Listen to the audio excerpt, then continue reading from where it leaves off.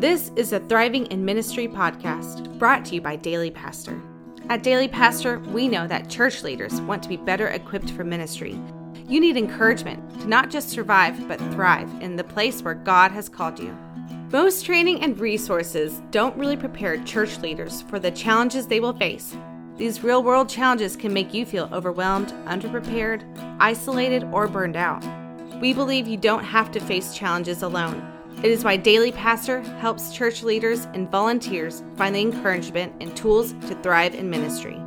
Today's episode is when considering quitting ministry, an emergency checklist. We are going to encourage anyone who is at that stage of thinking about throwing in the towel on a ministry job. We will share some logical checks that one should take when at the edge of quitting a position. I'm Kyle Willis, and as always, we are joined today by Dace Clifton, who is not only the founder of dailypastor.com, but a husband, pastor, father, man myth, true legend. Dace, before we get started today, what's in your coffee?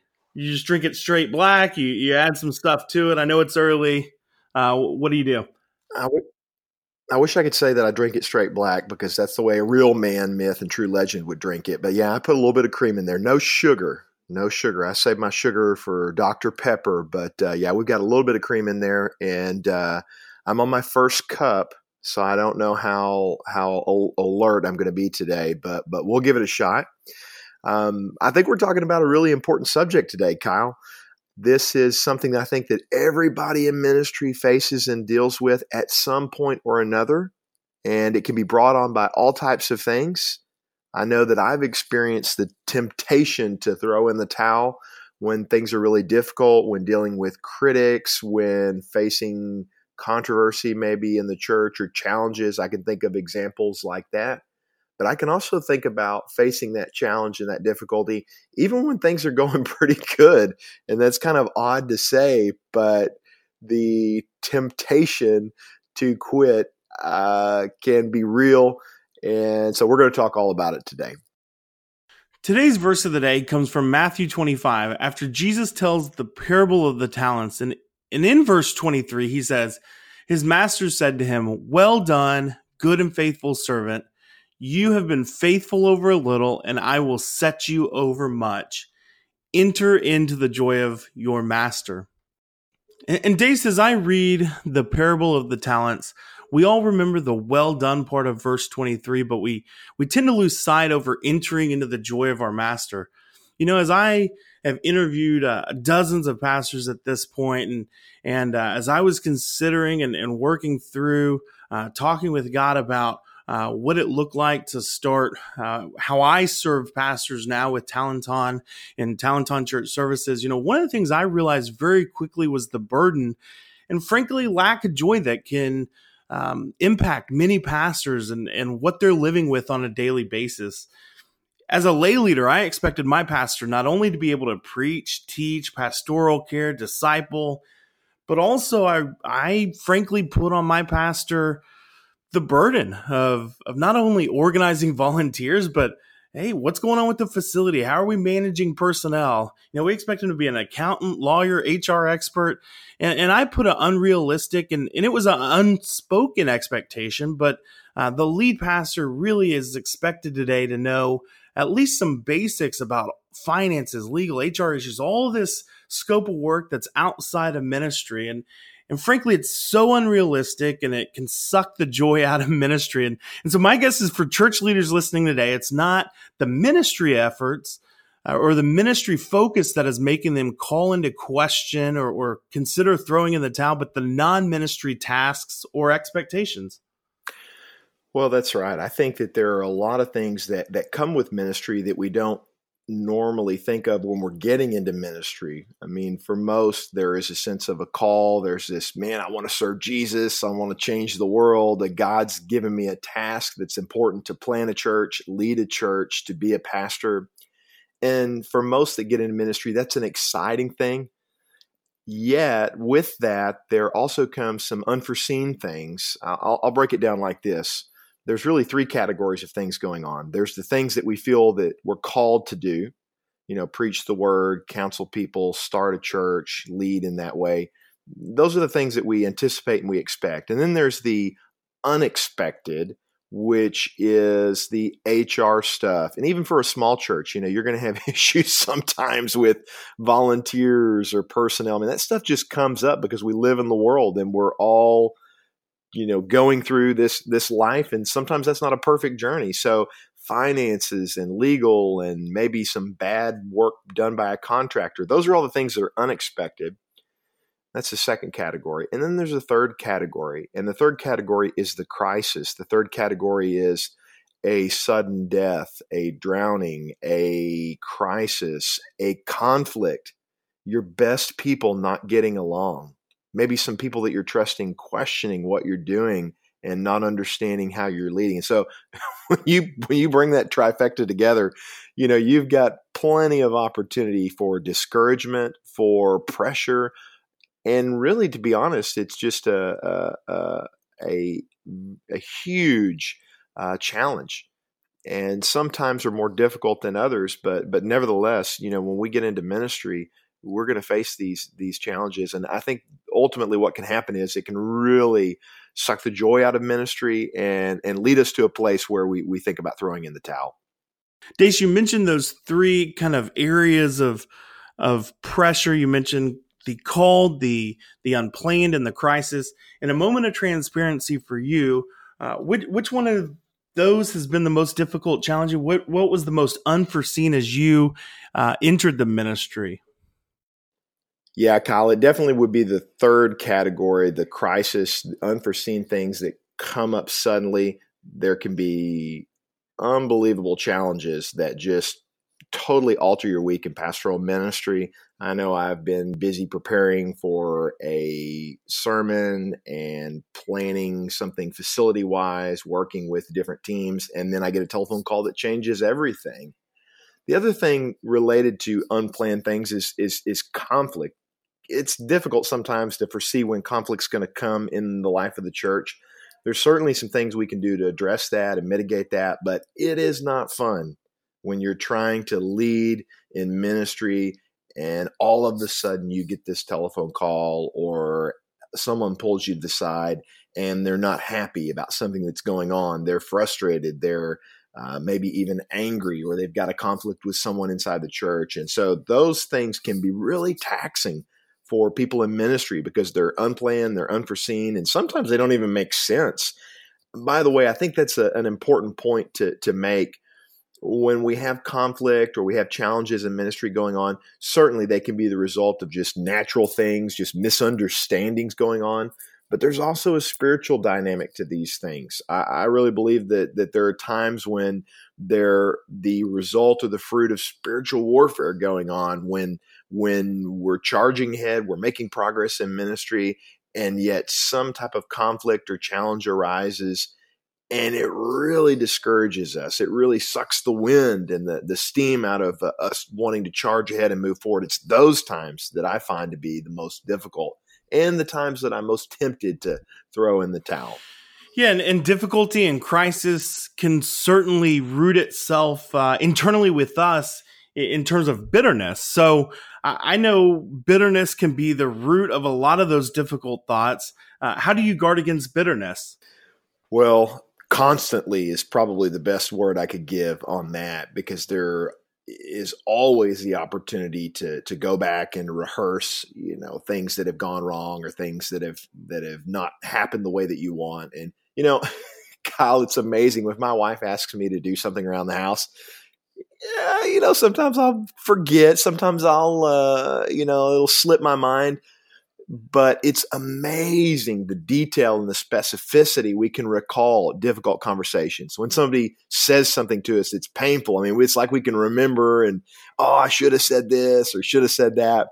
That is a very unhealthy thing to do. And if you find yourself doing that, you've got to stop that. I can just, even this past week, I remember thinking about a conversation that I had over a year ago with someone, and recalling the details and really in my own heart thinking, they were really wrong to say that. I should have said this or I should have said that. To guard against bitterness, we've got to take that all back to Christ, and we've got to remember his example. We've got to remember his instruction. We've got to choose to forgive. We've got to lay that offense down.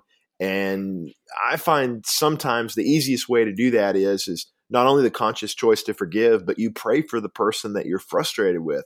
Pray for their blessing. Pray that God would help them. Pray that God would allow you to love them with a right heart. And I think that's one way of blessing those that sometimes frustrate us. It's a powerful ministry tool, I think, to release bitterness from our lives, or at least allow it not to get rooted deeply in our hearts. Yeah, and that's really interesting what you say about bitterness, and I had never really thought about that, but I can really recall some of the intricate details in my life where I've been bitter. I mean, I can't remember what I was wearing when my daughter was born, but I can recall that person who hurt me.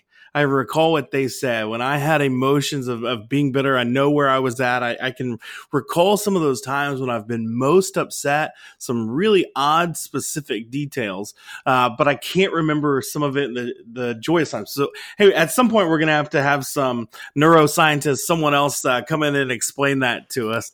But I don't understand it. So it's a real deal, no doubt. Absolutely. Well, Dason, in the article that you wrote for dailypastor.com, you mentioned some of the checks we should run through. A few of the ones that kind of stuck out with me, you said, hey, are you physically healthy?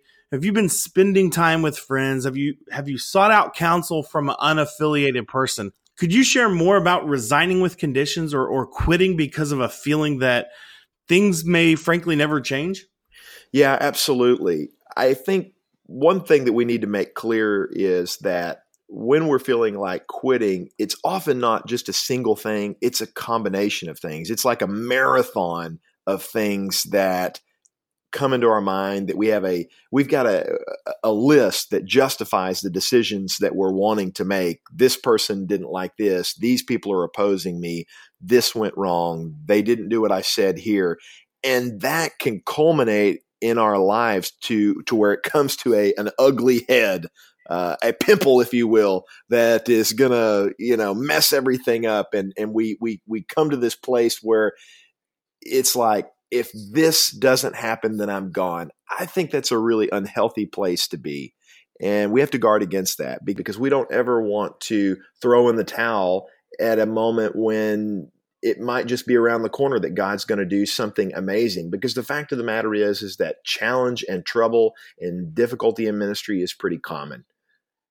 We have to learn to press through. We've got to learn to respond with the grace of Jesus Christ. We've got to keep our eyes locked and focused on Him and not allow a single situation or a series of past situations be that thing that breaks the proverbial straw that breaks the camel's back. And so, I heard recently that most pastors resign from ministry because of like 8 people. So it's not that 50 or 60 or half the church is against them. It's just a handful of people. It could be one, and we're tempted to throw in the towel. The other thing that you mentioned, Kyle, is related to that first one, that don't allow the lie that things are never going to change to convince you that resignation's the only option. That's just a lie that Satan would love to sow into our heart, that things are never going to change. These people are never going to change. I've done all that I can and I can't do any more. Well, we serve a supernatural God. We serve a God who can change things, who can change people. And we can't allow that lie that things are never going to change to convince us that resignation's only the option. There are times when resignation is called for, and we'll talk about that on future episodes. But for the most part, I think believing that things will never change is just a lie that the enemy wants to, convince us to discourage us. And I think we've got to call that what it is. The other ones that you mentioned, earlier in the episode, are you physically healthy? Have you been spending time with friends? Have you sought out wise counsel from an unaffiliated person? At least 2 of those 3, if not all of them, have something in common, and that is an unhealthy pattern of isolation. Definitely 2 and 3 do, because when we get alone, I think sometimes, and we have this record in our mind, we're using our memory for thinking about painful conversations or challenges that we've experienced. We can go to some really unhealthy places. And the way that you counter that is not only taking it before God, but taking it with others or before others, a friend, a mentor, somebody that you can really trust, and laying your heart out before that person to say, this has been going on. It's been discouraging me. What do you think about it? And will you pray for me about this? Because I'm really discouraged. I'm feeling like quitting. Some pastors are afraid to admit that. They don't want to maybe admit it even to those they're closest to, because it just seems so, it seems bad. I mean, they're supposed to be the leader. They're supposed to be the one who God is leading and directing to lead a particular ministry. And so it almost seems like, a weakness. But, we've got to take these things before God and allow Him to lead us in this so that we don't give up. Yeah, I think that's kind of where I would wrap up this episode, is really kind of talking about really wanting to encourage pastors that say, hey, it is me. I'm not lived up to everything that I should be. That is such an unrealistic burden. Okay, that is, I don't hear that through Scripture a lot. I hear a lot of, hey, this is who you are. This is who God created us to be. But this level of perfection is simply a man-made construct. Is something that's in our minds. It's not realistic. So I just want everyone to know that it is not okay to throw in the towel because of those 6 to 8 people. Okay. Do not let that small group be an impact, have a negative impact on you and your ministry. Well, we hope that if you are in a spot of discouragement, that you would reach out to someone today. If you do not have someone to reach out to, feel free to contact me at Kyle@talentonservices.com. That's TALANTON services, or Dace at thedailypastor.com. Honestly, we would love to encourage you personally or connect you with someone who can help you see the light at the end of the tunnel. Hey, that's right, Kyle. Absolutely. And by the way, we'd love for you to check out that article on dailypastor.com when you feel like quitting ministry. You can comment on the article, and if we've missed an area that you feel is critical or something that you've struggled with, be sure to let us know, and we may incorporate that into future episodes or future articles. We're also honored that you'd listen to this. And hey, if you want to help us reach out and grow the ministry of Daily Pastor, subscribe to this podcast. We'd also be grateful if you'd share this information with a friend. And as always, we hope you've been encouraged by this episode, and we're here to help inspire church leaders in their ministry. Hope you have a great day. Here's how Daily Pastor supports church leaders. First, register your email to get access to our latest content. Second, subscribe to our podcast and follow us on social media. Third, get the encouragement and tools you need. This is a Thriving in Ministry podcast.